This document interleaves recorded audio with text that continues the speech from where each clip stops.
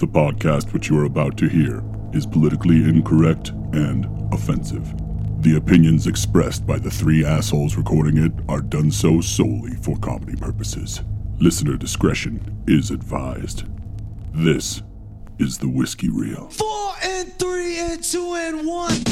No reason, no conscience, no understanding, and even the most rudimentary sense of good or evil. If what you say is true, the Shaolin and the Wu-Tang could be dangerous. Your mother sucks big fucking elephant dicks. You got that? Come on now, dog. You know I give you the mad, fat, superfly, stupid, dope, dumbass, retarded bomb shit props. Take a big step back and literally fuck your own face! I can't read to children. I can't do this. I can't do that. So telling me I can't perform in a certain sport, whether or not that's right or not, it doesn't matter. We have to get to a point where the culture war is not being fomented to the point where we have to get to the point where everybody is so comfortable talking about this, where those nuanced conversations can happen. Yeah. We're not there yet. We're not there yet. But we will be. And we will be. And maybe I'm part of a demographic, you know, like we're pretty much the same age. I mean, where we could still, how do I say this? I mean, I still know that trans men are men. And I understand you're going to identify as a woman, and I would never dead name you, and I want you to have all the rights as an American that you're going to have. Your main concern is athletics. My main concern is athletics, and only concern. I don't want little girls to get beat up by men. I don't want little girls to have to play basketball against a guy. I don't. And okay. I get it. I understand. I'm not an idiot. Right. And I'm not a bigot, and I'm not. But also, I want to protect those little girls and I want them to have their space. Number one. And I can allow for trans people to have their space. Totally. 100%. Dude, I want them. They need to have they earn their right to have their space. The argument to it is, number one, this is a nuanced conversation in the middle of a conversation that we're not prepared to have yet. Right?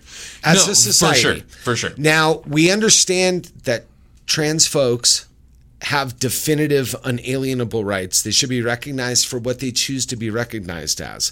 That's not your decision or my decision to think of. That's their decision. They're humans and they're Americans. Now, exactly. By virtue, and they're good people. Well, not all of. There's trans assholes too, just like there's assholes of everybody. Of course there are. But the timbre of society right now, the general frequency that this society is vibrating at, is we're right on the precipice of this is like pre-civil rights.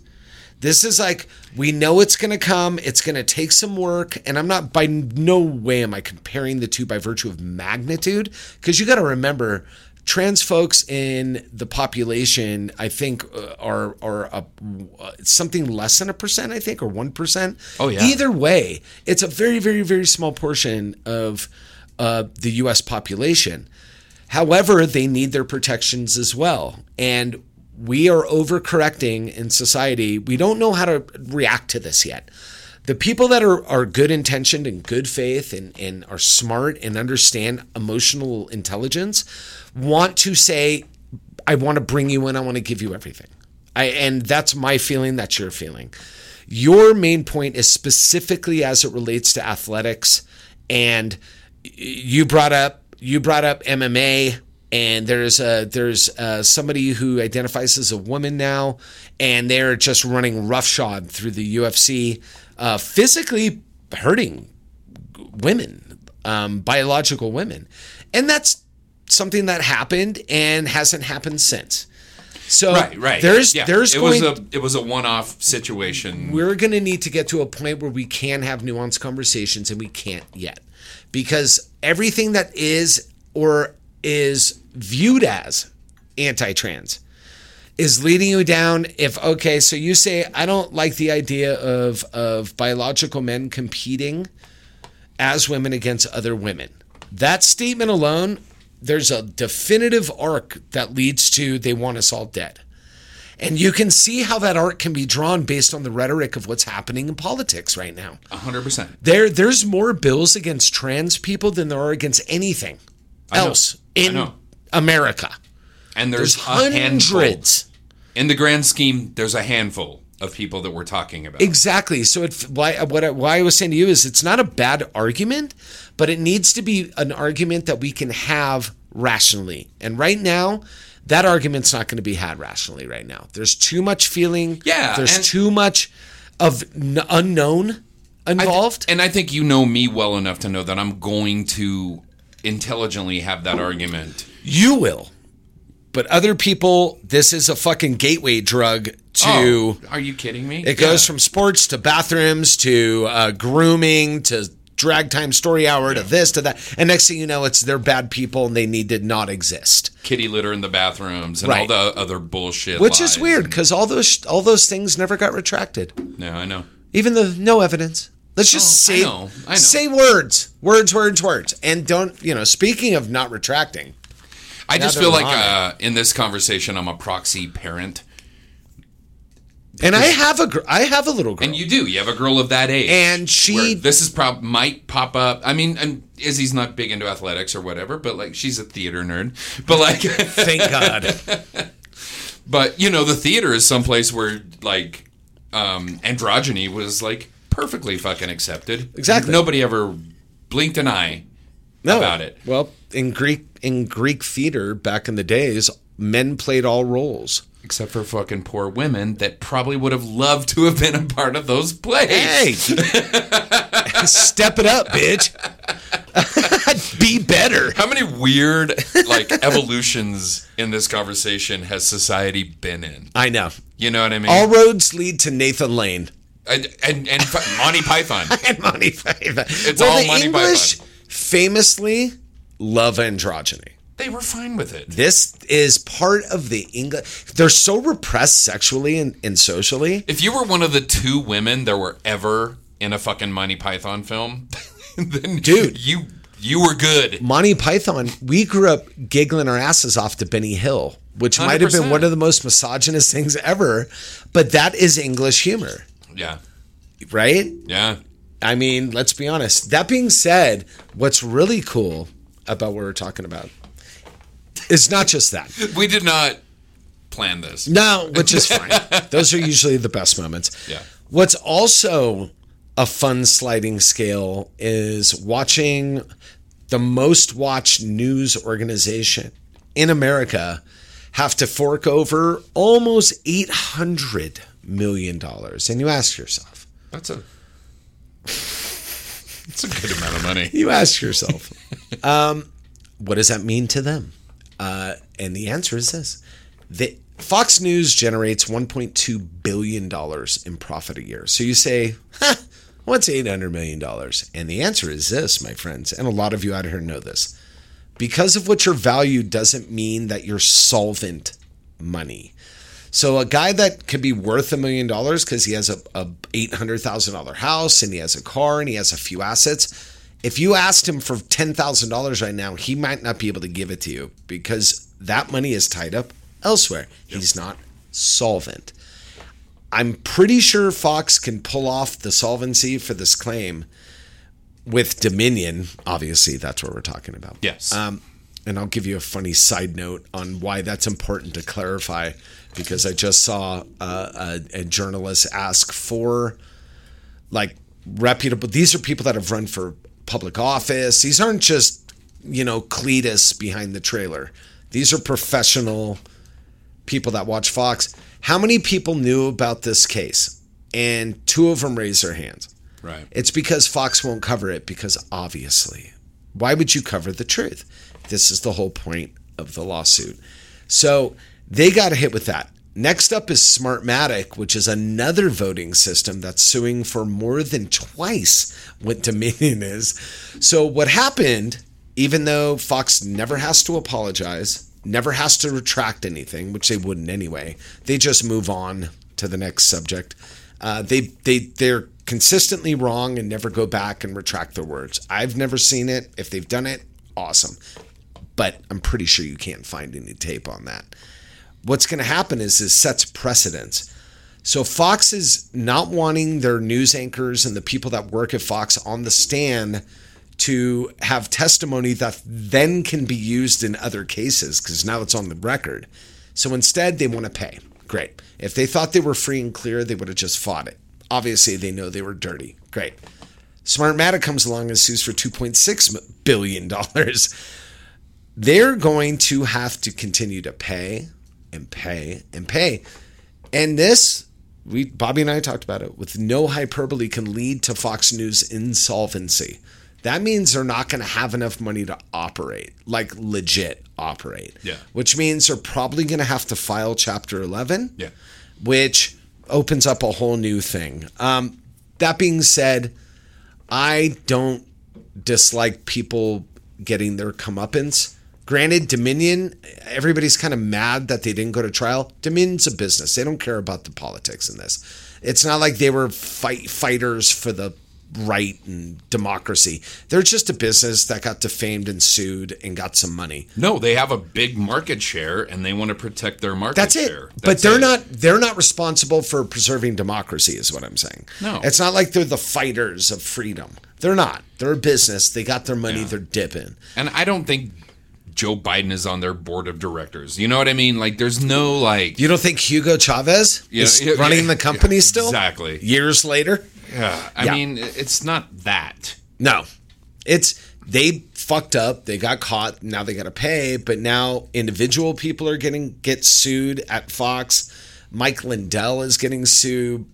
Bartolo and fucking Dobbs and all these people are going to get lawsuits. And apparently Dominion don't fuck around. They got receipts.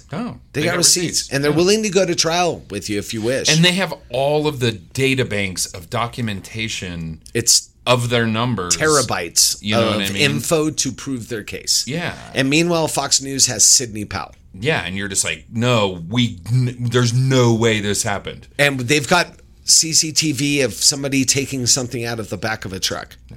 Really Is hard Kari hitting. Lake getting sued? Oh, Carrie Lake? However you say her. Whatever, dude. She's a loser. Yeah.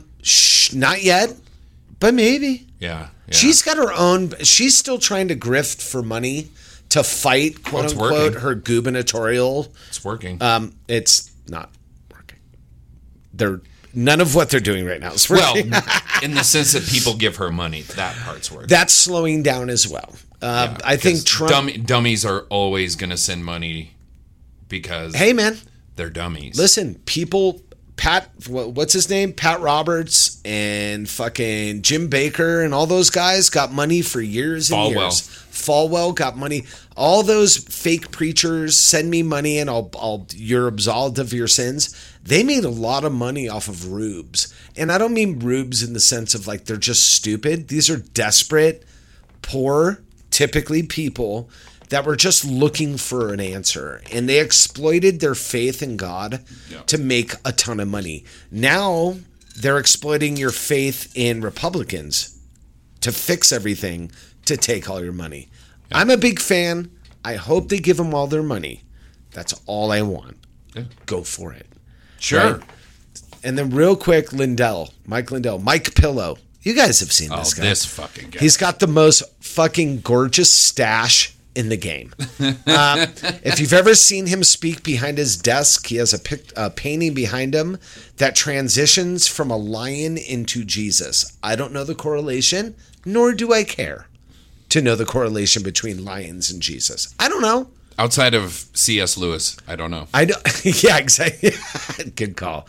That seems more like a fantasy gun show 13-year-old shirt. Where you have lions dressed as Jesus. There might be a biblical passage about him being like the Lion of God or something like that. I don't know. I thought he was God. I couldn't finish that book. Wait a minute. But he is God. Because everyone kept spoiling it. So is he the lion of himself? Maybe. I don't know. It's very existential. That being said, Lindell put out a call. He's so confident. He's presented so much evidence in the last 3 years. He spent probably close to $70 million trying to prove something that he can't prove. That he's did a call to arms. He says, listen, if you can go through our data and prove us wrong on election fraud, I will give you $5 million. Unfortunately, a Fox listener who's 63 years old and happens to be a forensic computer analyst had enough time. So he broke down all of these fucking files. Most of them were PDFs that led to pages with letters and numbers. Yeah. Literally. He could not make heads or tails of it as a professional paid forensic computer analyst. And then basically said, "Bill's due, my guy. I proved you wrong." Thereby, what do you think Mike Lindell did? Sued him. They're going to court. They're going to court. And his hope is that he can outlast the lawsuit. Yeah. And even the guy that did it said, "I'm not expecting anyone." Which he will be I able knew. to. I mean, he could extend that out indefinitely. He's got a lot of money. Unlike Fox News. I mean, I don't know who this guy is He's got some money to play. disproved him. But And also, you know what I attorneys mean, can like- do this partially pro bono because it's high profile. Like, how much of your family's generational wealth do you want to fuck up? But Lindell fighting doesn't have the pillow guy. Lindell doesn't have $5 million right now. I have no idea. Speaking of solvency, Yeah. he's giving away pillows to try to keep himself relevant. Nobody's buying any of his shit. Haven't in 2 years. He spent so much money doing this bullshit propaganda run for his God King that I don't think he can come up with $5 million. Yeah, that's a good point. So rather than come up with it, he just goes to court because that's what these pussies do. They are pussies. They're literally. I mean, I know we don't like to say that, but my brethren out there, my lesbian You guys know where we're brethren coming out there, from. they're fucking pussies, dude. Have you ever talked to these? The first thing they do is cry about how they're victims every single time. They can't talk about anything else. How somebody has done them wrong because they're rich and white. It's so sad. Stop it. It's sad.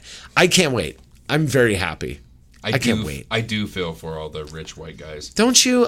There's a spot in my heart. I mean, when you get poor MTG silenced in a committee hearing because she was personally defaming somebody. Yeah. And then her chairman, who's also a hyper Republican, has to say to her, "Yeah, you can't talk anymore." You're done. This is what's rad. Is now the smart people in the room, the grown-ups, are using the law against these people, and they don't even know what's happening. You know, the funny thing that happens in politics, and actually, let's be honest, it happens in all aspects of life. It happens at the Van Nuys Thanksgiving dinner. You get associated with people that make things expedient for you for a moment, and so you're like, Exactly. it's so good to be associated with this person, and then you realize, oh, this person fucking sucks, and they make me look stupid by virtue of being associated with them. That's why they're all caving in on each other. That's why the support for MTG and the support for Boebert and the support for Gates and the support for all these people that, quite frankly, are an embarrassment for the grand old party. Yeah. You know what I mean? Well, it was funny. The meme of the day. We should do a meme of the day. Oh, we should. The meme of the day today was Gates, Boebert, and MTG sitting in Congress. And over Boebert, it says, husband exposes himself to minors.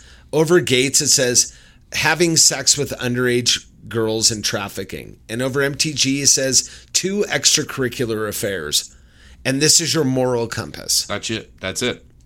This is your moral compass. Those are your people. Those are your people. Enjoy. It's not going to go well. It's not going to go well, guys. See? We've got news. We got stuff. But you know, we got a lot of stuff today. But we're not going to even get into we talked about dipping our toe into gun violence, and we're just not going to. It's been enough, guys. I can't. And that was going to segue. I don't have it in me. That was going to segue into the body, which involves violence. We're going to talk about violence. But good violence. The fun violence. Before we get into that, you know what you're at. You know, brethren. You're in Cloud City. It is the Whiskey Reel. It is the whiskiest of reels and the riskiest of wheels. I am sitting here with one of my good guys. He's a good guy. Sometimes it takes a good guy with a gun. Just Bobby is just strapped with information. He doesn't need armaments. He's just strapped with good intentions and information. That's all this man carries in his holster. I got a 36-round clip full of charm, motherfucker. I got a banana clip of integrity. Sitting across from me, it's the Whiskey Reel. You know where we're at. I'm not going to brag about us looking down on you, even though you know it and I know it. Sitting across from me he's just a big cuddle bug. He gets in weird juvenile dramatic fights out of nowhere, and it is the strangest thing I've ever heard. Yeah. This is a grown man. Yeah. But people want to fucking try this man. They want to get into his pockets. They want to get into his soul and try to cause a disruption. It's just not going to work. No. It's not working. He's the man who haunts your dreams. He is the Bobby Duke. He is. Oh, I saw a rapper today. New baby rapper. He's like 16, called La Tyler. No way. That's dope. That's really cool. He's not La Tyler. He's Hiv Tyler. He's spreading it around like the good word of the Jehovah Witness. This is my main man. This is Bobby Van Noys. Not Bobbeth today. His true name. Bobby. Bobby Van Noys. My Christian name. Your Christian. Your Christian nationalist name. I got into a Twitter argument, because that happens too. But it was more of a discussion. But this guy kept calling me on Twitter. He kept calling me Robert. And I was like, oh. And I was like, motherfucker, my name is literally Bobby. My it's name on is my Bobby. Birth certificate. And then he sent back a tweet. He was like, yeah, right. And I was like, did you send him a picture of like redacted birth certificate? Fucker, of my driver's license. Oh, okay. And I was like, this is my God-given name, sir. I am Bobby. I wish you good day. And good day to you, sir. Yes. Yeah, because I just like good for you. I argue with fucking idiots. I asked you that question when I first met you. I was like, is it Robert? Or he's like, no, it's Bobby. It's what's on my birth certificate. I was like, all right. Bobby I've actually thought. Or I think I called you Bob one time. You called me Bob. That's a and mistake. then you were like, I'm Bobby. I was like, okay, that's your name. Yeah. Well, my dad is Bob. Right. Bob L. Noyes. Bobble Noise. My dad's real name is actually Robert. Oh, that's the confusion. I love your dad's middle name. This is my lineage. Let's hear it. Robert Lee Noyes. Did I tell you my dad's middle name is Lee? Oh, you did tell me that. Peter Lee. You did tell me that. Which is more redneck and not as like official. Well, I mean, Robert E. Lee, obviously. Heard of him. Yeah, I think my dad was named Scourge after him. of the South. This is Scourge of the South, baby. Oh, sitting across from me, you guys. God damn it. He is my everything bagel. Yeah. He's got sesame and poppy seeds. Ooh, and some garlic. Some onion powder. Some sea salt. He makes an amazing breakfast sandwich. Yes, sir. This guy. He is the opposite of Dorian Gray. I'm looking at him right now. Somewhere there's a painting getting younger. Thank you, sir. Thank you. Moisturize, everybody out there. Moisturize. Yeah. Sunscreen and all Moisturize. coconut oil, I think, is what you should put around your eyes. Preparation H. And Lauren Bacall, I think, was famously quoted as saying that coconut oil was the magic that made her look so young. But she's 50s young. Oh, she's 70 now. Well, I know, but it's like Robert Mitchum, in shape, out of shape guy. In shape, out of shape. Yeah, guy. like she was young skin, old skin girl. Yeah, but she held it out for a while. You want to see some shit? Go look at Angela fucking. Oh my God, brain fart. Angela Lansbury? Yeah, go look at Angela. She looks like an empty nutsack. No. You guys, it's Sir Antonio Banderas. Yeah, bro. You know where the fuck he's from. Hooty-hoo. He could be from Manitoba at this point. For all man, we of the know. Manitoba brand. The Manitobans. Those fucking gnarly nucks, dude. Yeah, just making shitty wine. Yeah. Nothing grows in Manitoba. Nope, just resentment. Yeah. Yeah. How you been, buddy? Good. Having a good week, man. Having a really good week. Oh, I'm glad to hear it. Tomorrow is someone's having a good week. Tomorrow's Earth Day. Now that I'm not subjected to the perils of corporate business, my life has gotten exponentially better. Yeah. I can sleep at night. Right. I legit sleep. Right. I don't wake up every 3 hours with a panic attack. Yeah. Very, very, very underrated. Granted, am I making the fat ducats that I used to make? Probably not. Am I happier and is quality of life more important? Kinda. Yeah, you got a sugar mama. You're fine. Yeah, well, yeah, I do. It's more Splenda mama. I'm not going to go out sugar mama. Hey, man, at least it's not those pink packets. It's more sweet and low mama. Sweet and low mama? Yeah, it's my sweet and low mama. Man, Life Supply a tab. Yeah, brother. Just let me grow an ear on my back. That's all I ask for. Give me some saccharin, dude. Oh, man, I remember my mom and my aunt growing up fucking drinking tab. Just drilling tab, dude. They're like, I could feel myself getting skinnier. Every Really? can. Oh, my Every God. can. That's not what's happening. No, that's not what's happening. And lo and behold. Your insides are revolting. Your foot is black. They're going to need to cut it off, auntie. Oh. So, you been okay? Outside of the juvenile dumb shit? You been Outside of the juvenile dumb shit. How's the lovely young lady? That's still happening? Yep. She's great. As lovely as ever. Wonderful. I love all of this I'm hearing. She's amazing and generous and beautiful and great. Those are all good things. No, everything's good in that regard. Good. Having a wonderful personal life. Haven't seen her in a while, though, because she went on vacation with her kids to Europe. Oh. For a couple of weeks. That was really nice. And then, so we're going to be seeing each other soon. Baller. I love it. Good for you. I have nerve damage, apparently. Sick. In my left shoulder, which is... is that the one you were that was bothering you the other week? I'm kind of... Where you were numb? I'm getting a dead arm, which I think...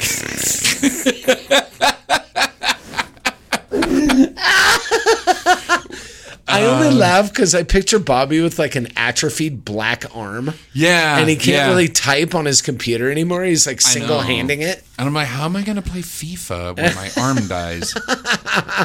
So I'm looking into some stuff. I had a recent visit Acupuncture. With the Veterans Administration. Oh, look at that. I have put off for 15 years. Why? The VA did? So... Before we get too long into this, I'll just make it real quick and simple. I had some, I don't want to say PTSD because guys that like went to war and shot people and got shot and watched people get blown up and do all the horrible things that my brothers did in the military that I didn't have to do. But I did come out of Hurricane Katrina and some things that did happen to me in the military, like seeing some dead people and shit like that really bothered me. And I was so ready to be out of the military that I just said, no, I'm not going to fuck with this. You didn't want to just put it, like, bury it. Yeah. Yeah. I have a really good friend who, he did like 3 years in the military, and he ended up getting, like, basically half of a goddamn pension because he just went to the VA office and said, like, well, this is what's happened to me. And they're like, oh, okay, well, now you get $1,800 a month for the rest of your life. And I was like, oh, well, maybe I should go do it. So I went and had that conversation a couple of days ago, and the guy was like, yeah, why'd you wait 15 years? And I was like, this, and he's like, you're like, because I need money now. Well, no, but I explained why I know, I'm just why I didn't do it. You know what I mean? And part of his answer was like, he's like, you know what? I'm putting that in your file. Beauty. He's like, that actually is going to like totally go into your case file. There's a heartless shill box. Can I check that? Please check that off. Please check that off. My dad was in a VA loony bin. Oh my God. Yeah. So he's collecting on that. He's dead. Oh yeah, that's right. He died. I forgot about your dead dad. No, club. but I remember going to. We had one of the biggest VAs in LA. Yeah. It was in San Fernando Valley, and it was in like, I forget what the area is, like Northridge or something. But they had a huge hospital, and it took up like 2 city blocks. Enormous. Radius. It's enormous. Like as kids, which just sounds really sad, you go visit your horribly injured parent. And the kids would roll down this giant hill that used to be there. That was like my memory of that. But my dad, we used to go visit him. He took a little break. Yeah. He took a break for a little while. And he was a helicopter mechanic. Yeah. So he didn't get into the shit, but he used to see everybody coming back on helicopters. So that was like the lines of bodies and all that shit. My father was in the Navy during Vietnam, and he was stationed on Midway, and he was on C-130s where all the, they'd take the bodies back. Taking the bodies back. Man. Yeah. That's rough shit. Yeah. I'll someday on the podcast, I'll tell you guys the story of me leaving Biloxi, Mississippi with my good friend Vic, who was just terrified of white people. As he should be. By the way, we were driving into the wilderness of Louisiana. I was like, I don't blame you, dog. I mean, there's gators. Yeah. There's a lot of shit to be worried about. Fuck a gator. There were hillbillies. Yeah, dude, but I'm just saying. And after Katrina, that shit was like the Road Warrior. Yeah. No, it was. Like, but the military police at the gate asked us to take this older black gentleman to the hospital because he was having chest pains. Right. And you could see it. Like, he was looking very ashen. Yeah. You know what I mean? We drove him to the hospital, and by the time we got him to the front doors, he had passed in the back seat of our car. Yikes. And that was, I was like, what am I doing? Yeah. Like, it was crazy. That's some shit. No, man. there were dead bodies on the way there. Road. Yeah, man. Dude, it was a sketch. People don't situation. Realize how bad that was because it was televised, but a lot of the ripples in the pond generating from Katrina, people don't realize how bad like the words were, and it's still to this day. I try to go back to New Orleans like when I can afford to, and it's still impacted. It's still impacted. It will never not be impacted 100%. Because all the money goes to the quarter and the Garden District and the rich people. And I didn't go through that part of Katrina. Like, that part was the levees breaking was the big tragedy. Fuck yeah, dude. 100%. But what I'm saying is all the state support and the federal support came to the money generating sectors of 100%. New Orleans and Louisiana. And we were actually in a part of Mississippi that was actually hit harder by the hurricane. We were in the northeast, but not the floods sector. Right? We had the sea surge and all that, but we didn't have the flooding from the levees. See, people don't realize that. They always think of New Orleans and Louisiana when it comes to Katrina. They don't realize that like everybody got their shit kicked in. Dude, Biloxi got their teeth kicked in. I mean, they had literally had casinos float into sea. So is it now a riverboat casino? They actually, this is the last thing I'll say on it. This was actually kind of funny because the place that I used to go to called the Grand was this casino where I'd go play poker by 4 nights a week. Sure. And when I was leaving Biloxi, I saw the Grand out in the fucking bay. I mean, like a quarter mile. That's fucking gnar. Out in the fucking bay. The casino was just all right, sitting, bye, guys. Just sitting out there. Bye. I was like, holy shit, man. We should go out there and get some money. Yeah. Like, you get to see the Grand Hotel poking out of the goddamn bay. It was amazing, the craziest shit, man. Dude, that people don't realize, like, the long-lasting effect of what shit like that can do. So anyways, I'm going to rape the VA for some money because fuck it. Free you deserve money it. Is free money. Hey. And I earned it. Hey, everybody in America hates socialism. I fucking hate it. I hate that goddamn socialism giving out freebies to everybody. Marxists. You motherfucking communists. You just sucking off the teat of America. Keep your goddamn hands off my Medicare, though. Then don't ever go to the VA. Because that's what that is. Thanks. That was a violent moment. Yeah, I know. It's awesome, though. Speaking of violence. Nice segue, Bobby. Thank you. Now we're going to talk less about this than we were in the beginning because we do what we want on the realist of reals. You know we don't pull any punches. This isn't bullshit. We just talk game, and we just hope you join us. But I was thinking about violencia. Oh, we got to take 5 minutes. I'm sorry. We're drinking something. We have to talk about Son what of we're a drinking. bitch, we almost ran right over I know. it. I almost ran right over. We almost did. It's my fault. Okay. It's my We'll give a quipsy whipsy. fault. Bobby, There's not a lot to say about this booze. No, but there is in regard to value. Yes. So Bobby, talk about it. Okay, so I wanted to buy something cheap as shit that was whiskey that we could drink. That we haven't already. Already had, and it's crazy. We've drank all the whiskeys. We've had hundreds of episodes. Oh my God. Oh yeah. I mean, officially we're on 221. Yeah, this is 221. That's officially hundreds of episodes. Yeah, this is 221 episodes. So we have had a few bottles of whiskey over the last 5 years. Yeah. And so I was like, this one's $20. So we bought it. And I'm familiar with this. I believe I'm pronouncing this right, called Kilbeggan. Kilbeggan. Traditional Irish whiskey.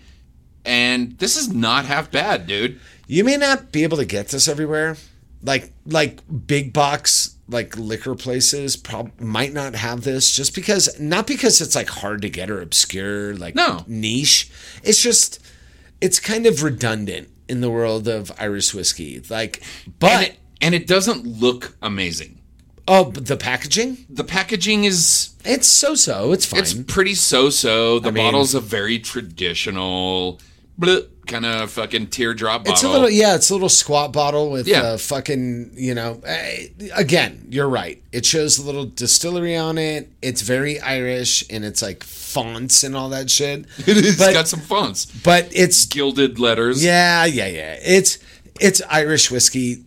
As you might or might not know, all Irish whiskey basically comes out of 2 distilleries, and those 2 distilleries house all the Irish whiskey. So when they say we're this and we're that, it's like you're sitting right next to a fucking fucking vat of Jameson. You're not out in the middle of the forest fucking moonshining shit. So relax. I mean, most people when they think of Irish whiskey think of Jameson and Bushmills. Those are the Protestant and Catholics. The Protestant and the Catholics. Yeah. And they're not that far wrong. No, that's literally, I mean, there's places. That's how it works. There's places in Ireland right now where it's Jameson or Bushmills. That's not a joke. No.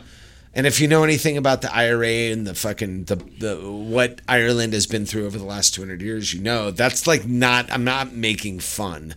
That's like a big fucking deal. It is a big fucking deal. Kilbeggan is different. Number one, you said how much you pay? $23 total. I think that's with tax. I think it was listed at $20.89. Yeah. So it's ridiculously inexpensive. The best part about this, yes, it tastes like Irish whiskey. Is that a bad thing? No. B, is this Jameson? No. Is this Bushmills? No. Is it a hybrid of both? Kinda. Little bit.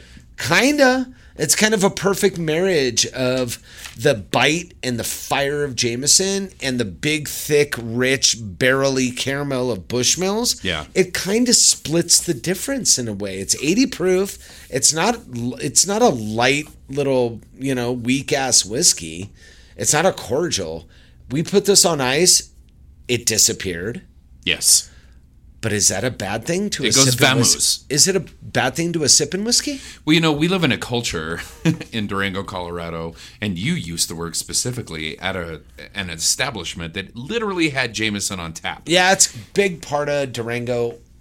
Jameson rules. Jameson culture is a shooting culture. Yep. You shoot Jameson. You don't sip people Jameson. Shoot Jameson constantly. I see it day in and day out. I've seen people sip.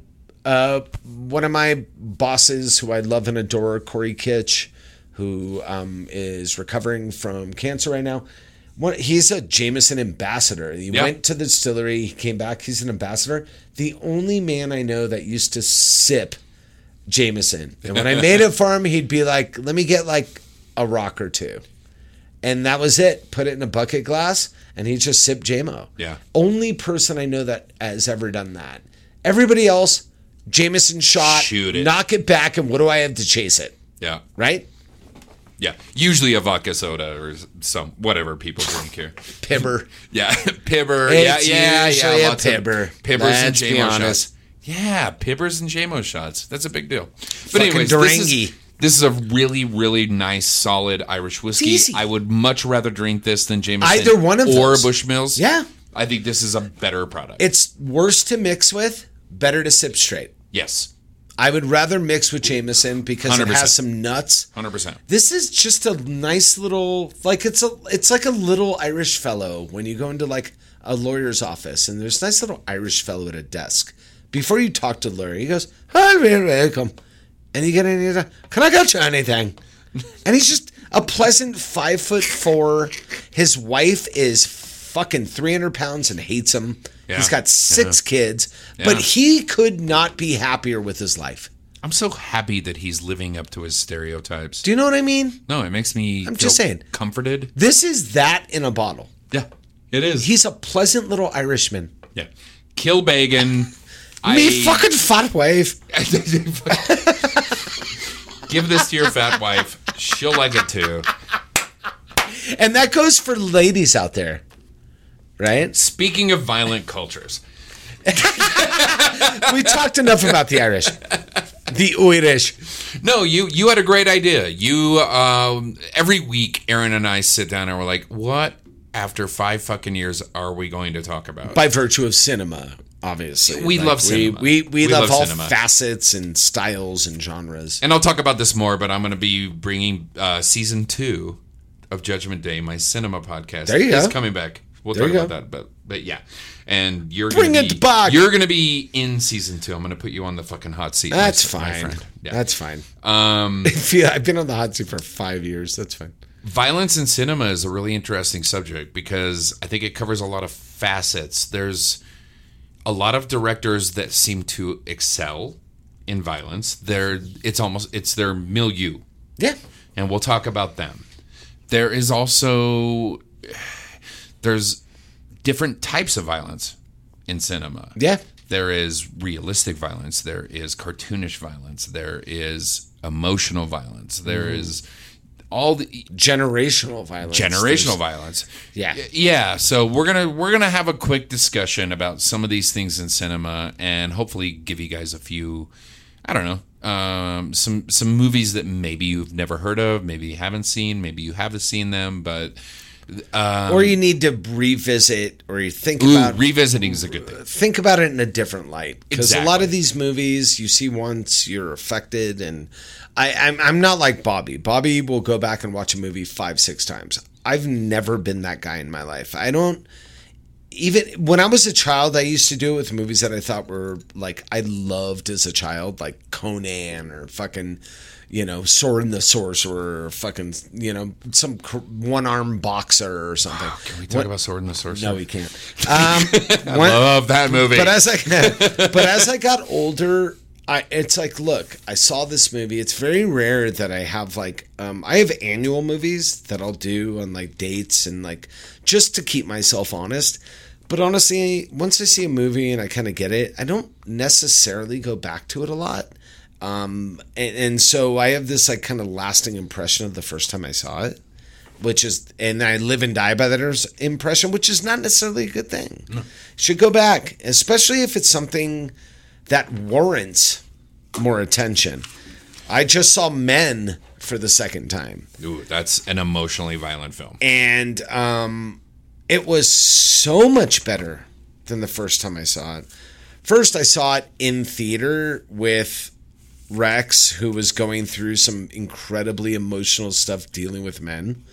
And it was almost, I was watching it next to her rather than watching it with her. And that movie is unbelievably brilliant. Like, I hope down the road this gets the credit it deserves, because it got no credit. And as an example, I don't watch movies over and over again, but when I do and they're good movies like that, I'm like,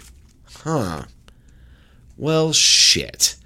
So that being that Bobby and I differ. He has a much deeper delve into particular movies. Can I jump into this conversation by piggybacking on what you're talking about right now? Because there's one movie that I know you watch over and over again, because I'm pretty sure you've said on record this is your favorite movie of all time. Yeah.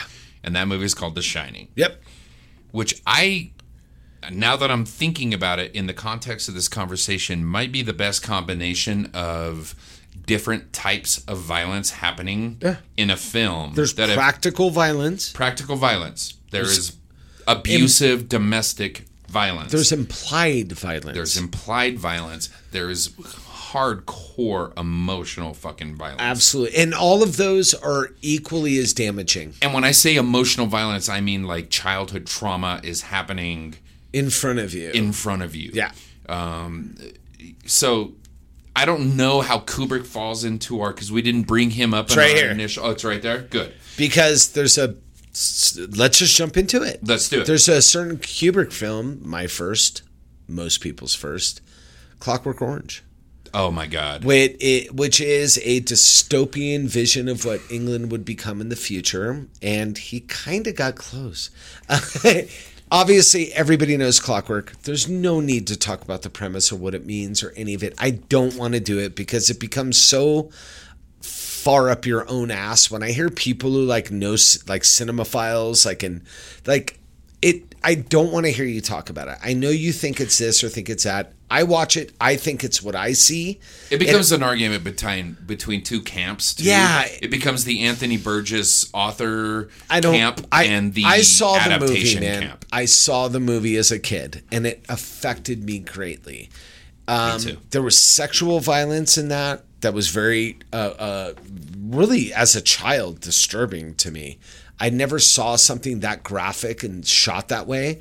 There was needless violence.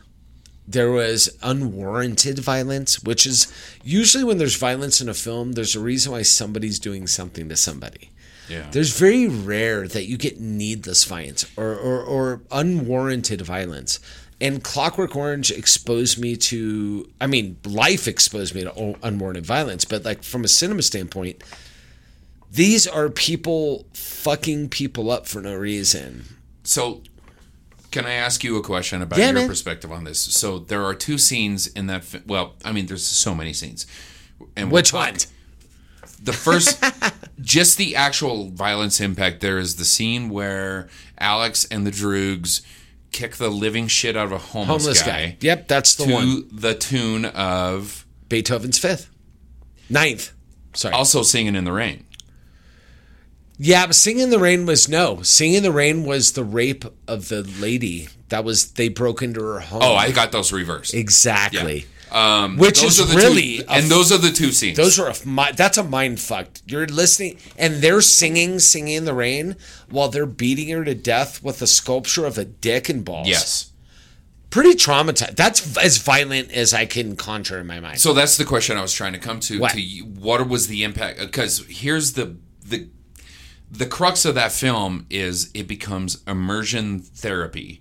They immerse Alex into violence in an attempt to cure him, right? Basically, of his impulse, right? You know what I mean? Which is just literally rape and maim and literally no filter psychopathy, which was obviously told through the perspective of older men looking at young people, yes, as being nihilists, the ruinous youth, right? Right. These are the generation that will destroy everything that we've built. Meanwhile, the boomers destroyed everything anyway. So I guess, long story short, my question is what do you feel about that concept of immersing someone into violent film? Because we have a whole movement of people that are like, oh no, the reason people shoot people is because they fucking play video games and they watch fucking Clockwork Orange. Obviously, data. Luckily, we have science and data, opposed to feelings and suppositions. The data mets out the fact that has nothing to do with it. That literally has nothing to do with the violence that is. Bobby and I are old enough to remember when they had the Satanic Panic, where metal bands were going to make us kill people. Also, video games back then, Dungeons and Dragons, which I've been playing since I was 8 years old, was supposed to make me kill people. It's a farce. It's a fucking red herring. It's not addressing the actual nature. We know this, and I know you softballed me that because you feel the same way I do about that. Kubrick was a master at this I almost call it like cerebral violence. Yeah. Where the violence wasn't the biggest part of it. Like, I remember watching Clockwork, and I was less offended by the actual violence than I was the reaction of the people doing the violence. Yeah. Does that make sense? 100%. Them fucking up that homeless person disturbed me less than the way they reacted to fucking up the homeless person. Yeah. That had fucking legs emotionally for me.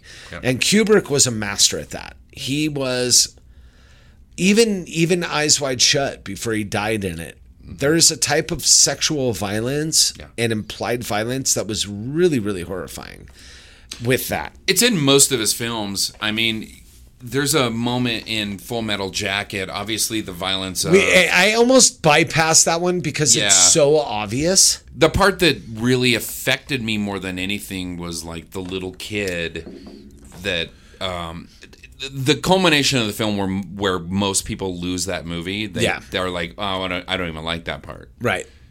Is when they're being fucking shot by this sniper, so to speak. And when they finally get in the building and they approach this person that was killing the shit out of them, it turns out to be this affected 14-year-old young or whatever, person, 13-year-old, You know, which is such a violent scene, but is also so like, that's... I don't think the physical violence is the problem. No, and that's the worst kind. Like, we were talking about, like, dude, how violent is John Wick? Jesus, I mean, it's just people get shot in the face. But does it make you not be able to sleep at night? No, not at all. Or does or we talked about the Wachowski sisters, Matrix. That violence is video game violence. It's cartoonish. It is not serious. It's over the top violent. Yeah, we didn't want to bring up kung fu movies, but we grew up watching 1980s like Run Run Shaw movies, Master of Flying Guillotine, One Armed Boxer, fucking Seven Deadly Sins, and we did. Dude, we watched all that shit. It never was real. We knew it wasn't real. Right. There was nothing realistic to it. There was nothing that drove the point home. And I think the most beautifully captured violence comes in. We just had a 30-minute discussion about Tarantino and his use of violence as a character, and really a crutch sometimes. I mean, he's successful and unsuccessful, I think, in my opinion. With that's my perspective. I want to bypass fucking Django and Hateful Eight because you get really fucking trapped on that shit, dude. I get. You hate that so much that it like stops you in your tracks. It does. But you also have... I become a conversational cul-de-sac.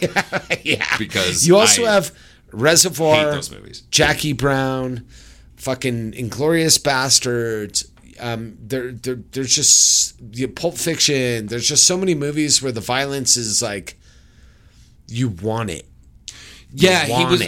Tarantino became an icon, an iconoclast, because he reflected... That's what you said, which I thought that was a really good way to present Tarantino. Well, he became like a reflection of the movies that we grew up with. He just presented them in a way that was artful and fun and funny and accessible to us. And ridiculous. You know what I mean? Like, it was accessible to everyone. There was a ridiculousness to his film where we know we're not in this universe.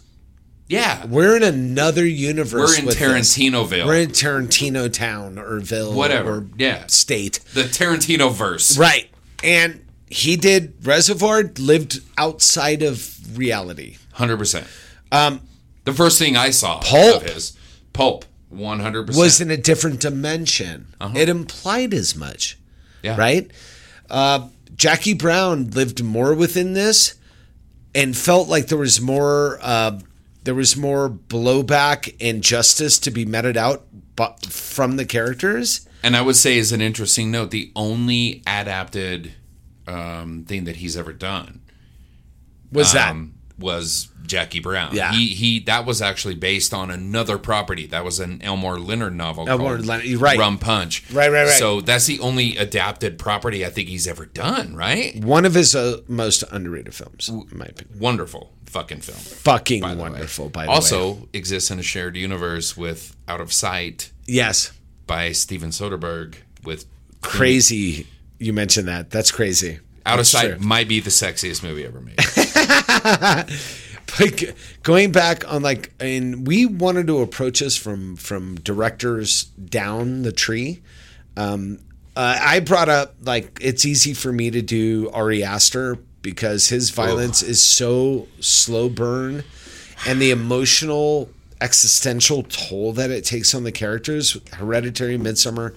I can't wait to see this new property he's putting out with Joaquin Phoenix, which I'm a stan. I think he's brilliant. Right. filmmaker. I don't think I'm a stan, but Ari Aster fascinates the living fuck out of me. He is not. He's Jello, trying to nail down Jello on a wall. Yeah. He really does not want to conform to whatever the fuck you think he's going to do. Ari Aster, for those who aren't familiar, obviously his two biggest properties being Midsommar and Hereditary are the most, I guess, notable. Yeah, he's people only have done seen. one other student film. Yeah, exactly. Yeah, that dealt with child abuse and rape. Because none of us yet have seen Joaquin Phoenix and his new film. Yeah, that I can't remember. I forget the name of it. It's coming out in a couple Alex months. is Scared or something like that. I can't remember. It's something. It seems almost Wes Anderson-y. A lot of people have seen it in secret screenings and stuff like that. But I'll make my own those judgment. two Thank films approach violence in a way that I think combined. He has a Kubrickian very sensibility. That's why I'm a fucking stan, dude. Me too. And I mean, I'm not a stan, but that's what I find appealing about Ari Aster. He is willing to take his time and say he doesn't give a and fuck. he will abuse you. Yeah. He's an abusive director. He really is. Go watch fucking, you know what? Do yourself a disservice and go watch the last Insidious or the last Property, the last fucking James Wan fucking movie. Sure. Go watch that.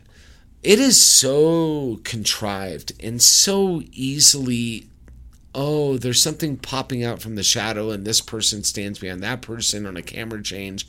It is the most remedial juvenile. I'm not saying it doesn't have its place. When I see that, I don't say it's bad. There's a place for all that. I love jump scares. It's fun. I did it since I was fucking a kid. Because I'll stand up for James Wan films. No. I'm not saying all of his properties are bad. I'm saying there's a formula to it. And there's I get a it. formula. And it works. What I'm saying is Ari Aster takes more chances than anybody in horror. Anybody in horror right now. There's not a single director that's willing to spend the money, get the actors, and is willing to write a script that can facilitate the burn of what really is horrific. And sometimes horrific is being in a relationship, and sometimes something horrific is a family member dying. And when you remove all the physical violence out of his films, it's literally the true horrors of life wrapped in the beauty of life. It's horrible. It's horrible and it's beautiful and it's so well done. It's smart. The things that you remember about Hereditary visually are the least horrific parts of it. The parts that are really terrifying are the alienation after she dies. The true content of what Toni Collette brought through with that. Well, you know my feelings with that performance. My feelings. It's horrifying. There are scenes in that film that haunt me, and it's not decapitations cutesy, and all that shit. No, it's the attic scene. It's the fucking there are moments in that movie that I'm just that's the. Toni Collette is scaring the shit out of me. And she can, because she's that good. And she should have won an award. Yep. Okay, moving on. Different type of violence. Fincher. Yeah, that's a big one. Who, let's start off this conversation, might be, there's no data to suggest, might be the most copied filmmaker of the last 20 years. Yeah. As far as timbre and look and design and feeling, I'm going to be David Fincher. I'm going to be dark and brooding. And he kind of, that's kind of his shit, man. Yeah. But also very, very, and I've read articles with people that worked for Fincher that also really, really giving when it comes to like his actors and allowing You would have to with the subject matter. Yeah, allowing his actors to really inhabit that world that he creates. Right. David Unfettered. Fincher's- Unfettered. The most obvious example of David Fincher violence would be Seven. Okay. Just from that movie's perspective, I know it may seem outdated and a little bit passe to mention Seven. As an old ass man enjoying movies, I can't there are very few movies that I remember. Reservoir Dogs was another one, talking about Tarantino. There are very few movies that I can remember changed shit. From what we expect from you as a director. When Seven came out, it changed shit. Yeah. It was different. He hit the vibe and frequency of the 90s and early 2000s unlike anything I've ever seen. Yeah. That was a masterpiece of violent nonviolence, because if you remember, there were still shots and like gently moving shots of a panorama, but there was not direct violence in that movie. Not a lot. Nobody got their head chopped off in front of anybody. Nobody got sliced up. But there were and stabbed. horrific images. Yeah. Right. Yeah, there were photographic. But do you see what I'm saying? No, I do. He really changed everything as far as I'm concerned. Well, he let us see that film through the eyes of the two main detectives. characters. Yeah. We saw that film through Brad Pitt's eyes, through Morgan Freeman's eyes. And I can't remember the name of the characters, or I would say the character names. I don't care.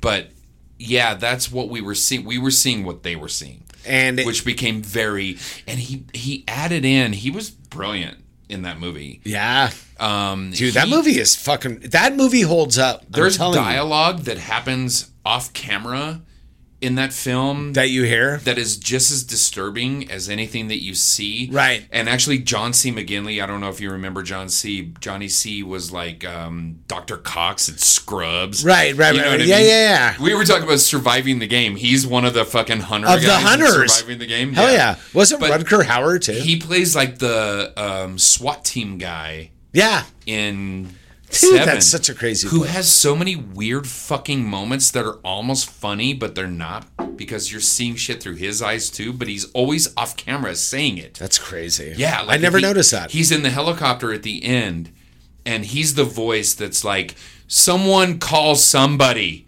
You know what I mean? Like the SWAT guy that's seen it all. And he's just like, I've not someone seen this. call somebody. You know what I mean? Yeah. Like, but Fincher, some of the most effective. The general look, feel, design of his movie, the color palettes, the way it's shot, the darkness, again, Seven has almost been brought into the Batman world. That was the Joker world, was where Seven was supposed to propagate the Joker. Yeah. That dynamic and that look and that dirt and that. His violence was elevated. Elevated violence. It was elevated. So can we talk about another violence? Yes. Okay. Scorsese. Oh, different. Can we categorize this as just... I don't want to even call it gangster violence, because there's like Boys in the Hood, and there's LA Black South Central violence, which was portrayed amazingly in a lot of movies. Menace to Society, Boys in the Hood. Well, Scorsese represented the Italian-American mafia life. He bridged a lot of different types of violence. Obviously. He's known for the scenes in... The Bat. The scene in Goodfellas that fucking resonates with me more than anything is when they're taking care of Billy Bats. Obviously. Oh, yeah. And the camera shooting up at Robert De Niro as he's stomping your face. He's stomping your face. Exactly. The scene in Casino where they fucking take care of fucking Pesci's character. Yeah. One of the most over the top violent like fucking scenes you'll ever see in your life. But the James Caan shit. Dude. Like Godfather, like his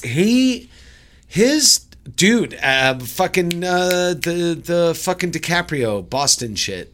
Oh, fucking Departed. Yeah. Departed. Yeah.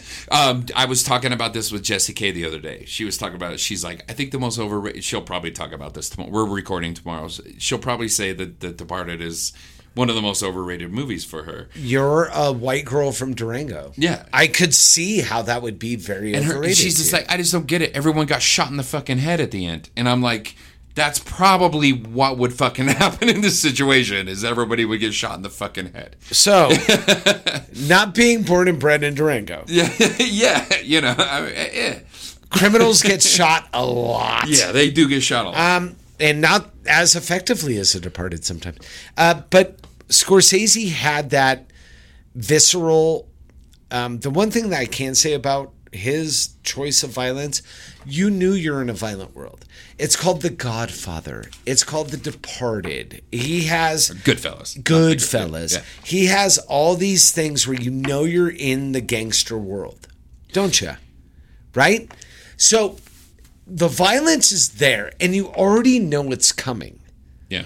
But the way he uses it was not blatant or egregious. Like Ray Liotta taking his gun and walking across the street and smashing his neighbor's face in with his gun was not a violence. This isn't a guy going boom, boom, and I'm going to shoot you. This was the type of violence like go get your fucking shine box. Yeah. This violence was different. It was personal. It was visceral violence.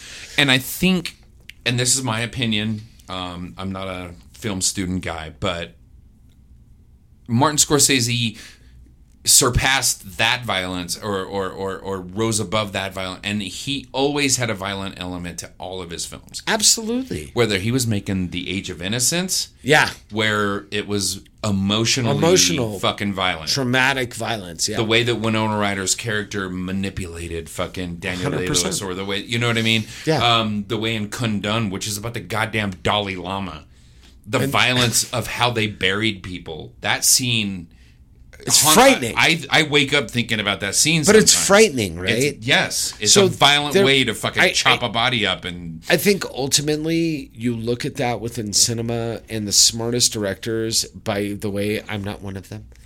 I don't know shit about it, but I know what I like and I know what I see. We talk about Takashi Miike. Oh my God. I mean, come on. The violence. We can take 30 Ichi, seconds on Meek. The violence in Ichi was almost a metaphysical violence. Yes. There's not a real platform to discuss it. This was some sort of deep-seated metaphysical issue that was being born, because this could not be real. It could not be. Yeah. It was like a Joker origin story. Bringing up Takashi Miike is interesting because he's done it all too, dude. He's very much Scorsese-like in that aspect. Yeah, he's done like 13 Assassins, where it's just people fucking scrapping for an hour, and then it was just samurai. It was good versus bad, peasants versus. It was the proletariat versus the bourgeoisie. But what about his magnum opus of violence, which has to be Audition? Am Audition's I wrong? A really, really tough movie. That's violent in a way that I had never quite seen before. If you've been through a really manipulative, bad relationship in your life, there might not be a more significant movie to watch. And if you guys haven't watched this out there that have been through a truly traumatic, manipulative relationship, and some of you haven't, that's great. I haven't necessarily, to be honest with you. No, nothing's like that. This is a representation of manipulation within the context. This is a power interplay and a power change. I'm in charge, then you're in charge, and I don't know what happened. It was a pivotal movie. It changed. It is. It changed gender dynamics in that world 100%, man. Especially in Japan. Yeah. There wasn't a lot of this in Japan. Because if you guys don't know this film, and we won't spoil the film, but I can tell you there's a young woman who decides she is going to enact, I guess in a sense it's a vengeance. Well, violence. Back up. There was a very powerful man Yes. who thought it would be cool to, because he was involved in film, audition people to become essentially his girlfriend. Correct. More or less. Through the context of this, he was literally in a position of power. He decided what happened. And I'm going to go ahead and say, unfortunately for him, he chose somebody whose sole mission in life was to make sure that you understand that she is in charge. And that's a good way to put it, actually. The context of that was to degrade and humiliate the person who thought they were in charge to the point where they wanted to be degraded and humiliated. Correct. And there was this weird S&M. So I'm not even, trust me, unless you've seen this You could film, literally make an argument this is the most violent film ever made.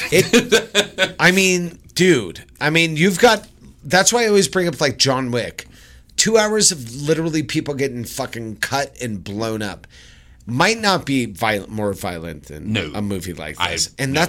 That's the fascination of violence, right? Yeah. Like, we talked about, De Niro, DiCaprio, Ellen Barkin, Boy's Life. Oh my gosh. Which, to guys our age, you guys have no idea what this movie is unless you're our age and you've seen it. It's a movie, Robert De Niro, Ellen Barkin. It's the stepdad and the mom. And my guess Leo probably would have been like 15, 16 years old. It was when they were making this movie. before he did Gilbert Grape. Yeah. This was actually the movie that kind of made people realize who the fuck this kid was. Because he was on like Small Wonder and like all these TV shows. He was brilliant in this. People don't remember how good fucking DiCaprio is as a child actor. I think we become desensitized to him fucking 19-year-old models. His talent. Yes. No, but we're just kind of like, he shows up and he's just good in everything. God damn it, man. Everything. He doesn't drop the ball. Even the shit movies that I don't like. He doesn't drop the ball. No. He's never the problem. He's never the problem. It was a movie. It was a single mom, rambunctious young teenager in the 50s. Yeah. She meets Robert De Niro, who is a military man, like drill sergeant kind of stereotype. In his brain, at least. Yes. And thought he would come in and really just show this whippersnapper straighten him out. He was going to straighten this shit out. And this is an autobiographical thing from Tobias Wolff that, like... It was an autobiographical, yeah. And holy shit. Heavy as fuck. Anybody who's had a parent who that might have been not super all the way there by virtue of you being you. This is the ultimate abusive stepfather moment. And boy, that again... It's emotional abuse. Anybody who's been through that can relate. But the violence is weird in it. It's childlike. Yes, and its depiction of violence, it's childlike almost, right? De Niro's character behaves very much like a young bully. Yeah, he's a child. He acts like a baby. When he wants to hurt this little kid, he doesn't like smack him around or take him outside and beat the shit out of him necessarily. Right. He does things like he'll pinch him, he'll twist him, he'll twist his, you know what I mean? Yeah, he's just like his skin. He's a bitch. He's the guy that would frog you, the guy that would just fucking torture you. What's a frog? You know what I mean? Like when you. Oh, you knuckle dump him? You knuckle thump him in the arm or the that's leg fucked or something up. like that. Kind of shit. That's the kind of shit that De Niro's character would do. Yeah, in it wasn't this movie. really like, I'm going to smack you up for not doing the dishes. No, it was just gross. He would just it was a way of making the young man react in a way that he could then punish him. He could then fuck him up. Yeah. Yeah. It was so fucking manipulative and gross and well written. That's violence. And it's pure fucking violence. So, can we be safe to assume that all violence is not necessarily bad.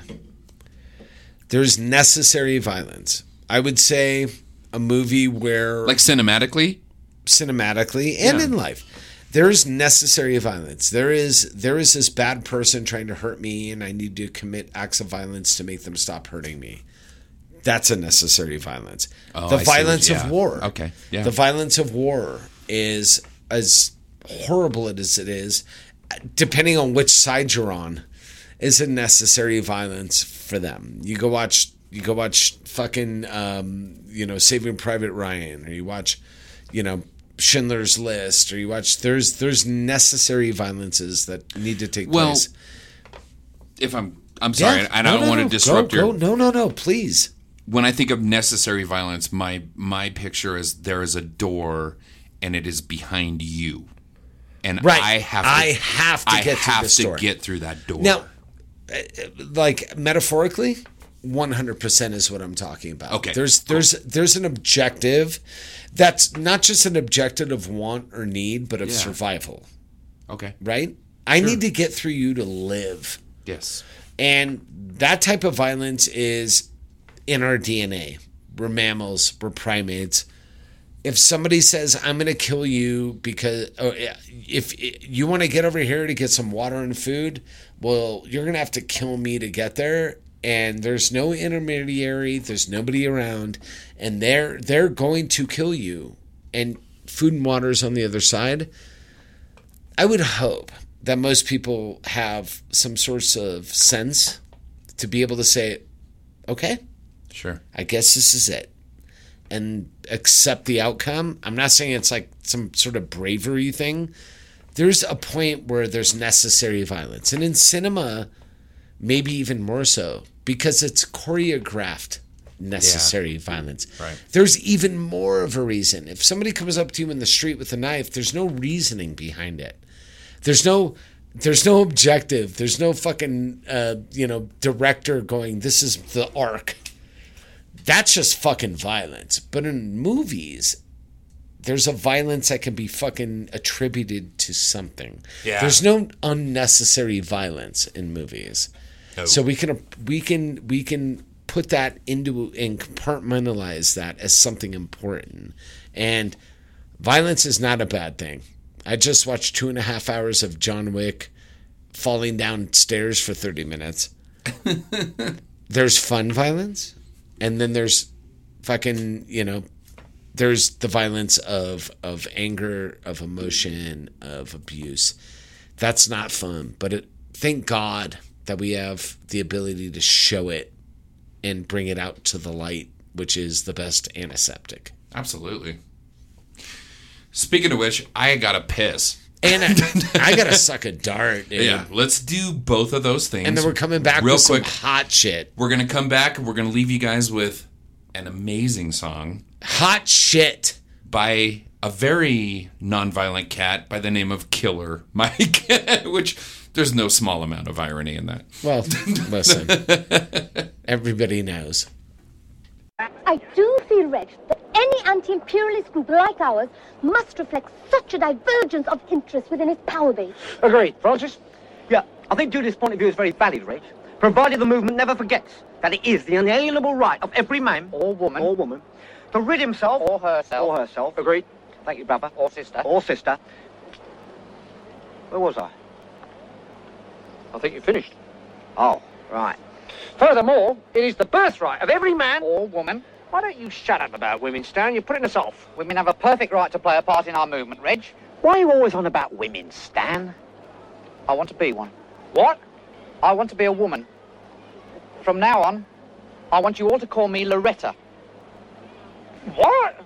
It's my right as a man. Well, why do you want to be Loretta, Stan? I want to have babies. You want to have babies? It's every man's right to have babies if he wants them. But you can't have babies. Don't you oppress me. I'm not oppressing you, Stan. You haven't got a womb. Where's the fetus going to gestate? You're going to keep it in a box? Here, I've got an idea. Suppose you agree that he can't actually have babies, not having a womb, which is nobody's fault, not even the Romans, but that he can have the right to have babies. Good idea, Judith. We shall fight the oppressors for your right to have babies, brother. Sister, Sorry? What's the point? What? What's the point of fighting for his right to have babies when he can't have babies? It is symbolic of our struggle against oppression. Symbolic of his struggle against reality. Hey guys, we're back. Yeah! You can reach out to the Whiskey Reel at 970-426-5344. Penis violence. 970 piano wire. I don't know what that is. 970-426-5344. Send us a text message or what have you. whiskeyreal@gmail.com. You can send an email. You won't do it. Guys, it's mea culpa time. It's been a long time. Oh, you doing mea culpa? It's been a long time. That is Latin for my fault. Since I've done a mea culpa. Nice. I got a text message. It's from a certain number that I won't obviously give out the number. And for Bobby some doesn't reason, have any idea who this person is. I don't know who this person is. We've all been in the situation where somebody texts you from a number you don't have in your contact, but you act like you know them because you feel bad that you don't know them. So you have this extended text thread of like, hey man, yeah, how you doing? And you're like, I'm doing fine. How you doing? You're like, great. I just flew into Seattle. I'm just doing some work and then I'm going to be back in Durango. And you're like, that's cool, man. Why don't you hit me up when you get back? And they're like, okay, that sounds great. You have no idea who this person is. Almost a year ago to the day, I had a text conversation with area code 815. That's all we're going to call them. That's what I'm going to call you. And if you're listening, it's not anybody's fault. This is just what life is. It's just my voice, my Google Voice thing for whatever your contact is not popping up at this point. I knew who you were when I was having this conversation, but I don't know who the fuck you are now. Yes. But 815, send us a text message, which thank you so much. By the way, I guess going forward, it would be standard practice just to introduce yourself and say, but Bobby, hey, by the way, this is Chucky C. But Bobby, because by the way, I think this is like a Midwestern number. I don't know, but either way, Bobby is such a mensch that he just was like, hey, buddy. How's it going? Well, I haven't even responded to this text because I'm like... Okay, what does the text say? I don't remember who you are. What does the text say? The text says, what up, fellas? Thanks for the laughs. Also, stop apologizing for the politics.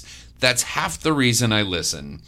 I'm stuck in a shop with a bunch of old fucks that think shooting a black kid for ringing the doorbell or shooting a car through in your driveway is okay. No. Thanks again for the great content and a little bit of normalcy throughout the week. Thank you. Also, yes, some of us under 40 are still listening to podcasts. Yeah! I get a ton of grief around here. I don't know where you're at. That's fine. I get a ton of grief around here for being a, quote, Democrat, and your discussions remind me that just because I have a conscience doesn't mean I have to agree with every word out of the Democrat camp either. Loving all of this. Who are you, my beautiful friend? Because Also, I think we could be friends. Also, check out Florida Man on Netflix for a dumb laugh. Yes, we it all need some more of that. Look, yeah, bro. 815. Whomever you are, please tell us who you are, because we'd love to converse with you. I feel like such a jerk. Yeah, Bobby's an asshole. Hopefully next week. Well, I had context. Bobby is a narcissistic, just to be clear, piece of shit. You understand this? There used to be another guy running this Google Voice account that would really typically handle these text messages. I know. And he knew most of these folks. I have a feeling I probably know who this is, but at this point...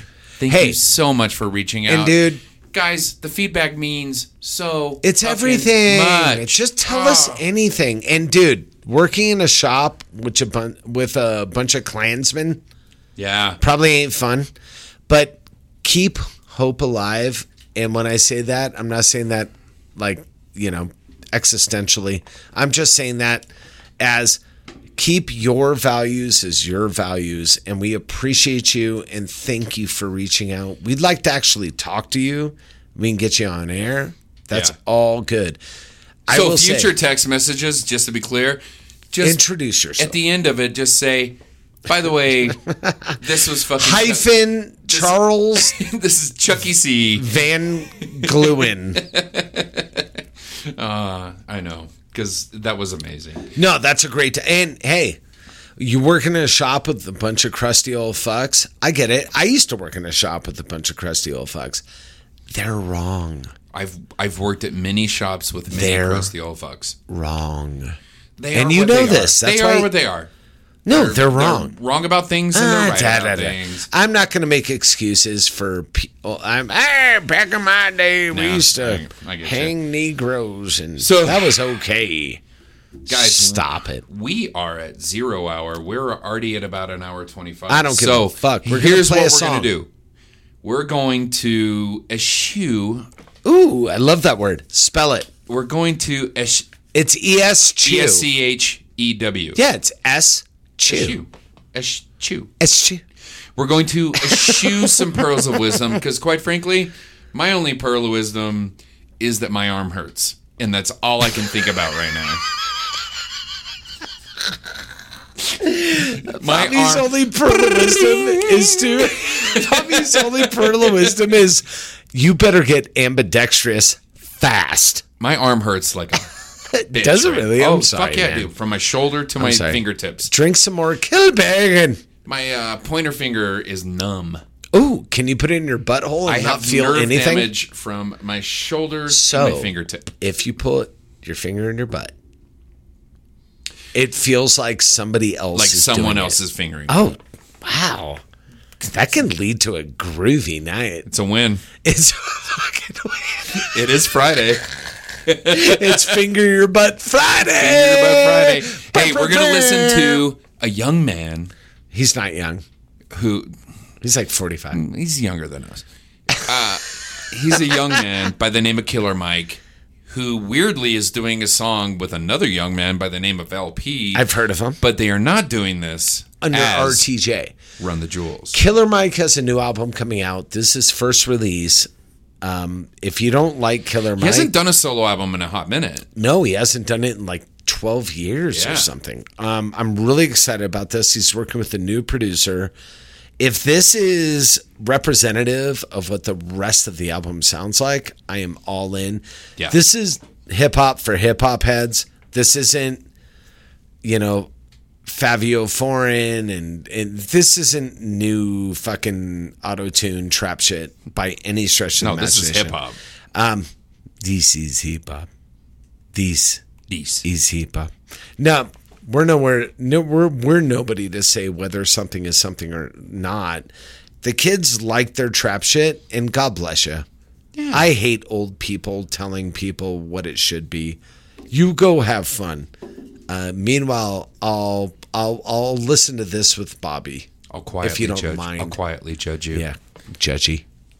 This is called "Don't Let the Devil" by Killer Mike, featuring LP. And thank you, good sir. Thank you, good sir, is the producer. I can't wait for this whole LP. I'm very excited. It's fire. The product of many cruel summers. And the description was fitting. They say it's two gunners. Slap chickpeas out your cheek into your true hummers. Left the scene, the Hellcat scream, cause we don't do Hondas. But we do Billy Hondas, taking your baby mama. She hostage me in the Hummer. She kiss it to pay me homage. She work it like I deserve it. She move like the perfect pervert. They say Mississippi burning. I'm sipping, serve, eating sherbet. Watch the world go to hell as I'm laughing, saying it's perfect. Catch me after Sunday service, disturbing the church's workers. Tell the deacon we ain't speaking